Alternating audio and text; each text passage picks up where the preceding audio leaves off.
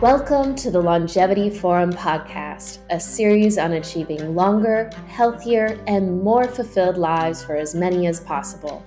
In this episode, we're thrilled to have Andy Elder, President of the Royal College of Physicians of Edinburgh, who will be speaking with Debbie Price, Professor of Social Gerontology at the University of Manchester. We have a great discussion ahead of us, so I'll leave the rest to you, Debbie. Thanks very much, Laura, and welcome everybody. As Laura said, I'm Debbie. I'm a professor of social gerontology in Manchester, and I'm really delighted to be speaking today to Andy, Professor Andrew Elder. He's very well known in the gerontology community, first geriatrician to become president of the Royal College of Physicians of Edinburgh, and an expert in the teaching and assessment of clinical skills, an NHS consultant since 1993. He's taught or assessed bedside skills in more than 20 countries, and in 2021, he was honoured by the prestigious award of Mastership of the American College of Physicians. He's recently spent a year as a visiting professor at Stanford Medicine, writing a book about the implications of frailty for Western societies, which we'll hopefully hear a little bit more about in a moment. So welcome, Andy. Thanks very much, Debbie, for the invitation and for the introduction. Great. So I think a good place for us to start, we're going to be talking today about later life, the fourth age of frailty and dependency, and the need to recognise and value that part of the life course. So I think let's start by talking about the narratives of healthy ageing on the one hand and frailty on the other hand. I wondered how you see this in current public and medical discourses and how you think we should be seeing it. Do you think that in our kind of overwhelming desire to present ageing positively, we miss something important about the ageing process? Yeah, well, thanks. And I'm glad that you've actually used that phrase there, the fourth age, Debbie, in your question, because it is the fourth age as defined, I think, first by Laslett, that I'm most interested in. As you know, the third age, which is that period of our lives when we are older, typically out of, beyond employment and enjoying a healthy and productive older life, we've become, in my view, over-focused and over-obsessed with that at the expense of the fourth age. And that part of our life course is the part when we are no longer healthy. We may not be independent. We will therefore likely be dependent on others, and we may well have dementia. And I think that it is quite right, of course, as a society and as a medical community to focus on trying to ensure that as many of the population age well and have a very, very limited period of their lives towards the end of their lives when they are dependent and unwell.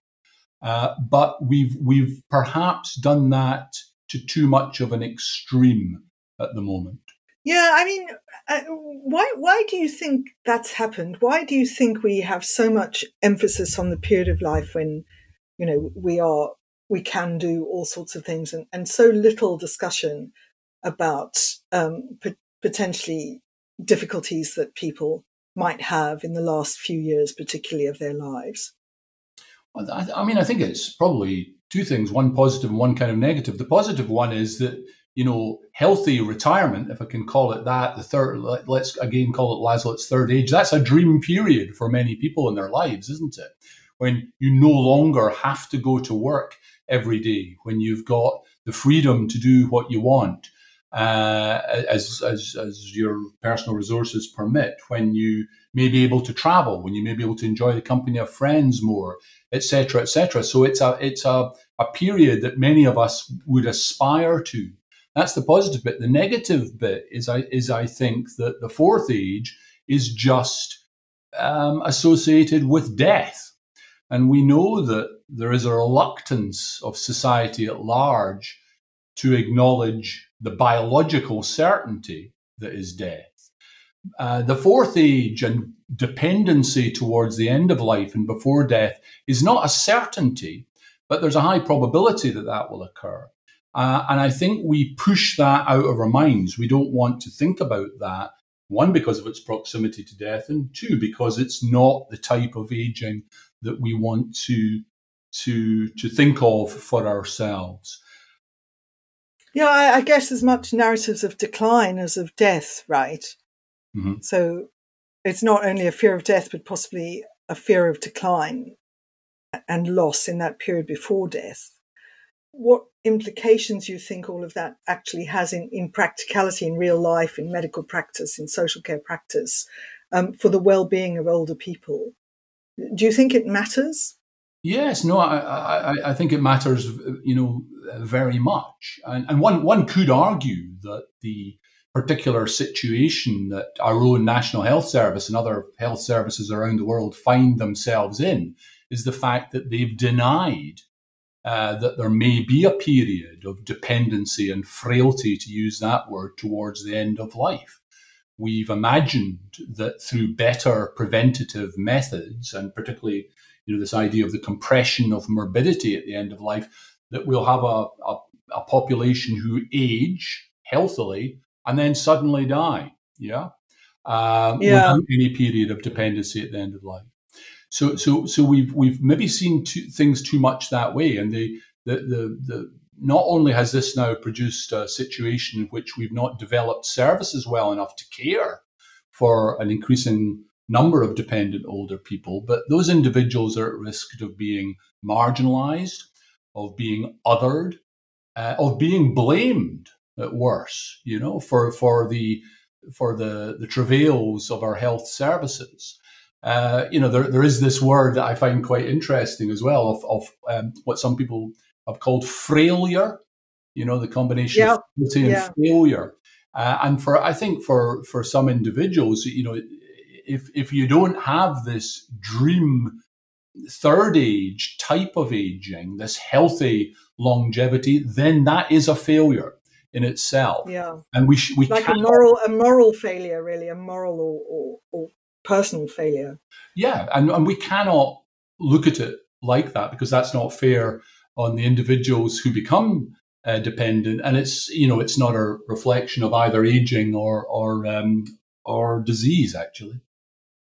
So I think in this context, the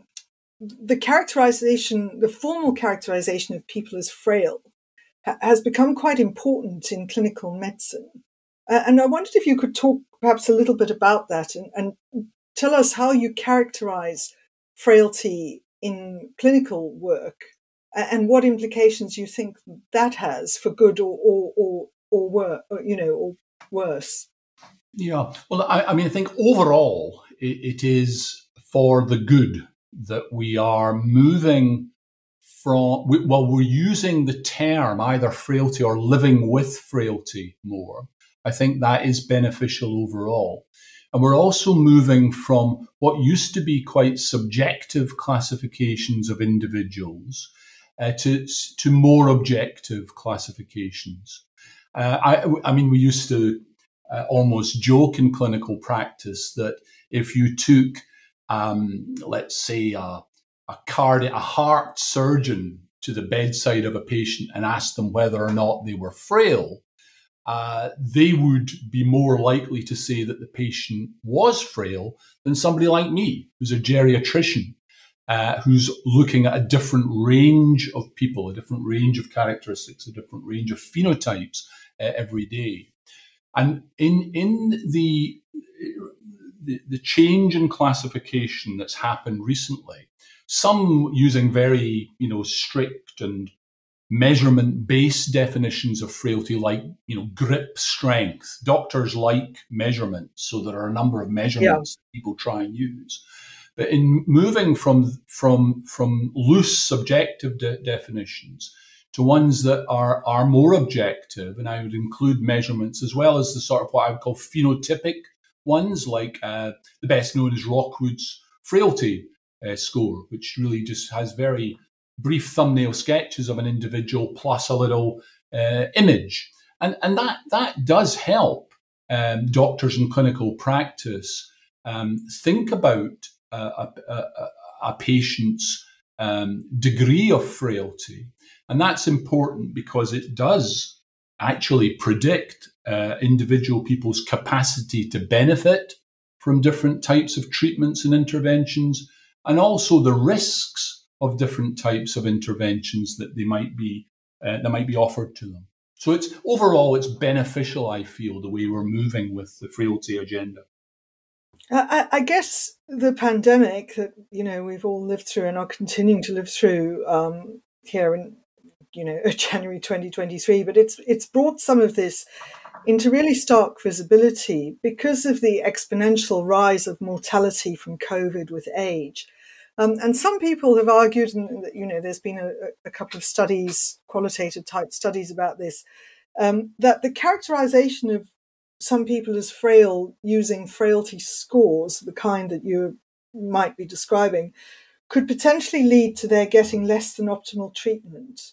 So I guess two questions there is, one, do you think that's something that's happened over the last 2 to 3 years? And if that has, what's the answer to this? Well, I think that what happened in the midst of COVID will be investigated in great detail in the forthcoming COVID inquiries. And there'll be lots of different opinions expressed about the specifics of what happened in a period of great uncertainty. Remember, at the beginning of the pandemic, there were fears that hospital systems would be overwhelmed in a way that they actually turned out not to be. Sure. And I think we have to see the context of some of the suggested avenues of clinical decision making in that context. But what the other thing I'd point out, Debbie, is that mortality in COVID, or with many conditions, rises. Yes, it does rise with age, but the more powerful predictors of mortality or poor outcomes of any sort, or lack of ability to benefit from a treatment, are actually what we would call comorbidities, the presence of disease or diseases in association with age, plus frailty, as measured, for example, by a Rockwood score, in association with your age.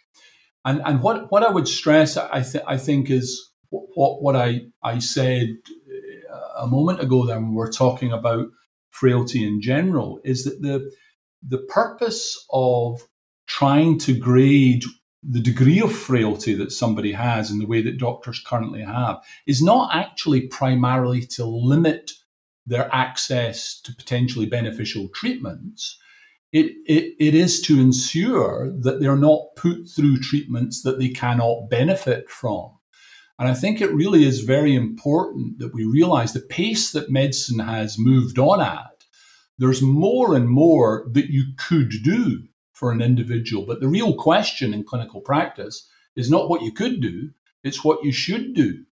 And in speaking to an individual patient about all their different treatment and investigation options, it's very, very important that we have a way of explaining to them their capacity to benefit. Because many people, when they realize the limited potential there is for benefit from a given treatment, will decline it. And I think that that's good medicine. That is patient-centered medicine, and it's sharing decision-making with patients, informed by, as I say, their capacity to benefit. I guess that takes us on to one of your special superpowers, Andy, about bedside skills and clinical skills.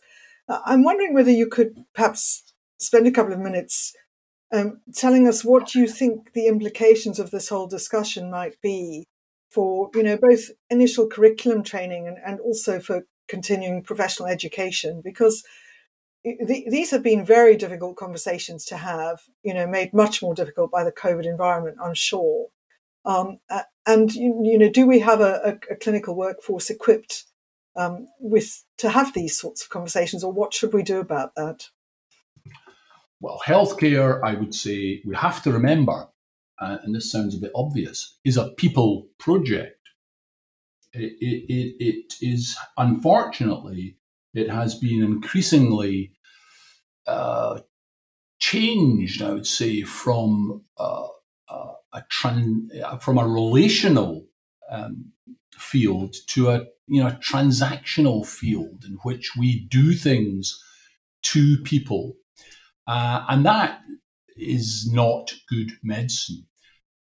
Our workforce, people who go into healthcare in general, in my experience, this isn't just doctors, nurses, others, they want to relate to the people they look after and help them make good decisions about their care.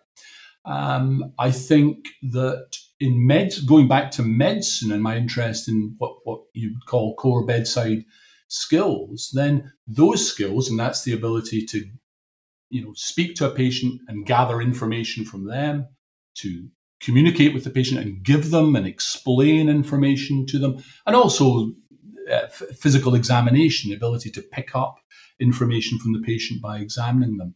These are all fundamental to building a relationship with the patient, number one, and also getting to know them in a way that helps you make good shared decisions. So we've drifted away in the UK a bit from that. We've drifted away from it even more in the USA, where, as you said in the introduction, I've spent a bit of time. But I think most healthcare professionals want to try and practice medicine in that way. The main barrier, though, is time. Yeah. Time is the most precious commodity to any clinician. But the demand on our time now is such that we don't get to do things in the way that we feel we should be doing them. Hence what you will have read about to do with what people call moral injury for healthcare professionals. Yeah, and I guess a recent statement about workforce planning, among other things that came out from all the Royal Colleges, I think you were signatory to. I'm going to just ask you to close perhaps by telling us a little bit about your book, Andy. You spent some time in the States. You've obviously spent a lot of time thinking about all of this. What have you concluded, and what can we expect from the book? Well, thanks very much. I've got so much else on my plate at the moment that I'm somewhat embarrassed to say that my book will be a year away anyway. I've drafted it, but as you'll know, there's a lot of work in getting from a draft to a final draft. I've driven to write it by my clinical experience. This is my 40th winter in the National Health Service. There's no specific medal for that, but it is my 40th winter. Well, congratulations there. And I think that one of the things that maybe the most powerful things that I've seen happening is that I went into geriatric medicine primarily to ensure that older people got a fair share of resources in healthcare. And when I first went in, it was the case that sometimes they didn't. However, nowadays, it's the other way around. Most of my clinical work is trying to make sure that older people are not exposed to unnecessary investigations and treatment, which they cannot benefit from. And for a whole number of reasons, medicine has drifted that way. So that was one big driver for the book. And the other is the basic fact that the baby boomers are a big generation. In 2050, every surviving baby boomer will be over 85. That will mean, from country to country, it'll vary a bit, but that between 2 and 3 times as many individuals over the age of 85 as we currently have. Dependency and Laslow's fourth age concentrates in the over 85s. We cannot, at the moment, provide adequate care, in my opinion, for people in that fourth age of their life. And we need now to start planning to do that. We can still push for healthy longevity. Of course we should, but we have to acknowledge that we will have a growing number of people who are in the fourth age, and we need to plan to care for them better. So I'm hoping my book might draw attention to that. Well, I'm sure I and many others in the field look forward very much to reading it. It's been an absolute pleasure to talk to you, Andy, and conversations that could go on for a very long time. Thank you very much. Thank you for inviting me. We are very grateful to our sponsor, Juvenescence. For more podcasts, visit our website, thelongevityforum.com, or follow us on Twitter, longevity_forum.